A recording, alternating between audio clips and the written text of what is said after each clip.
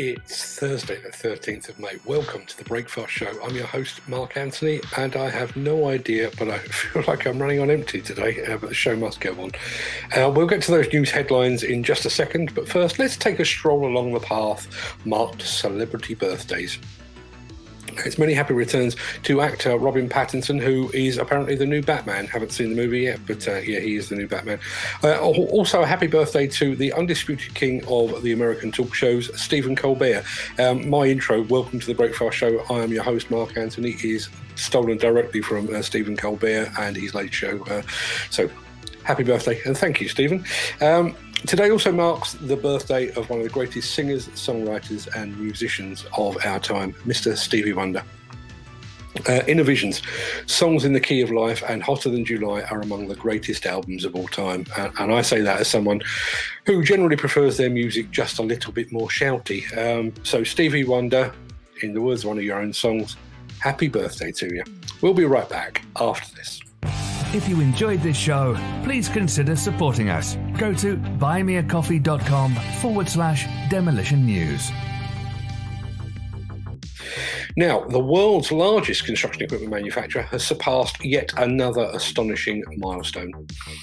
Caterpillar has announced that its autonomous mining trucks have now hauled more than 3 billion tonnes of material around the world, and they've done it without a single lost time injury associated with the operation. Caterpillar now has command autonomous haulage system fleets operating across 3 continents, that's now North America, South America and Australia, at 17 mine locations operated by 9 different customers. Commodities mined using the command or the CAT command include iron ore, oil sand, copper, coal, and gold. Autonomous trucks now span class sizes from 190 to 360 tonnes and include CAT 789D, 793D, 793F, 797F, and the 297 794AC with electric drive. Together, they have clocked up a travel distance of 68.3 million miles. That's equivalent to a round trip to Mars. Say what you like about the potential threat to truck operator jobs from a pure engineering standpoint. 3 billion tonnes of material and 68.3 million miles is an astonishing accomplishment. More than £10 million has been set aside for the construction of a new hotel in the middle of Nuneaton. If our sources are to be believed, and they generally are, Galliford Try is likely to land the main construction part of the works, but they, together with client Nuneaton and Bedworth Borough Council, will be looking for a demolition contractor, a competent one ideally, to remove the existing buildings at Abbey Street in the town. You can find out more about this project lead and many more just like it over on buildersconference.co.uk. So here's a weird thing. About 4 years ago, I wrote a book that drew comparisons between JCB and the tech giant Apple. The book sold quite well, actually, but it never really troubled the New York Times bestseller list. But as with all these things, there was an initial splurge in sales and they slowly dwindled and pretty much dried up. Or at least they had.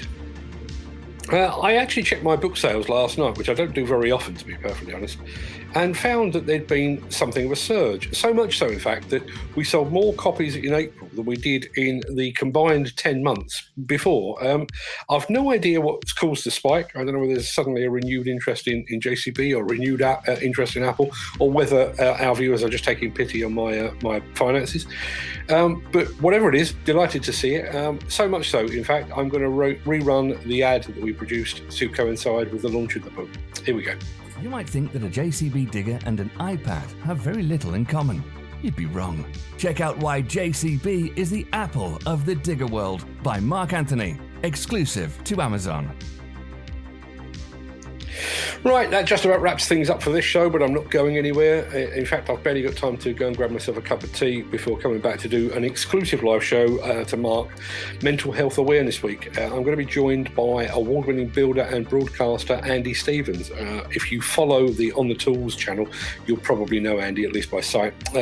Andy's been very open about his own struggles with mental health, and he's now working as an ambassador for both the Construction Industry Training Board and also for the Lighthouse Club Construction Charity. charity, sharing his experiences. So I'm really looking forward to this one. If you can join us at 11 o'clock, please do.